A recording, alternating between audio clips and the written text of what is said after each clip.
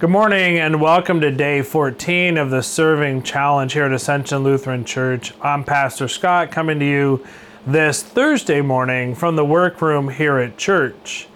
And in a strange twist of fate, or maybe to prove a point, in yesterday's video I talked about Pastor Zach talking about multitasking being a myth.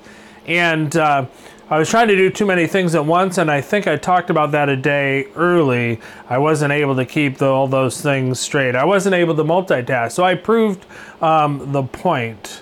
And so in today's reflection, Pastor Zach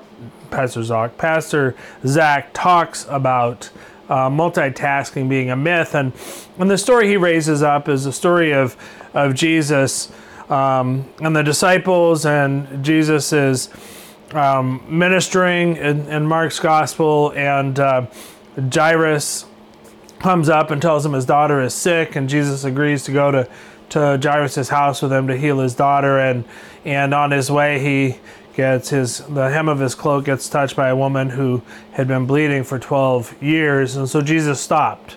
As he was heading to heal this 12-year-old little girl, he stops because he had been touched by this woman who herself was in need of healing.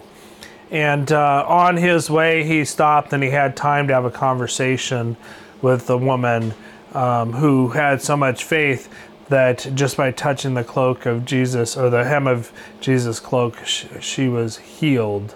And Jesus had a conversation there. And then he went on to Jairus' house and was able to heal or bring back the little girl from the dead. And that's just a reminder that even though Jesus was on the way, Jesus was very busy. Jesus' schedule was maybe even busier than our schedule. I'm standing here in front of our church calendar, and if you can see, there's something on every day of the whole month. Stuff so busy, so much going on here at the church. But I can also tell you, in the midst of recording these videos, people come to the door and we stop. And we have a conversation, we stop, and we get them a bag of food out of the food pantry, we stop. And try not to be annoyed that we're trying to get these videos recorded so that you can see them, but then try to be present in the ways that Jesus is present in the Gospels. Ironically, today is Leap Day, and the challenge today is for each of us to look at our schedules and see how we're spending time and see if we can find more time. One might say, though, on Leap Day, we've been given an extra day this year.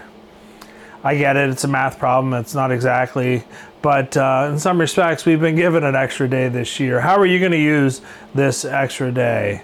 And how is that time and the way you use it going to show God's love to those in your neighborhood?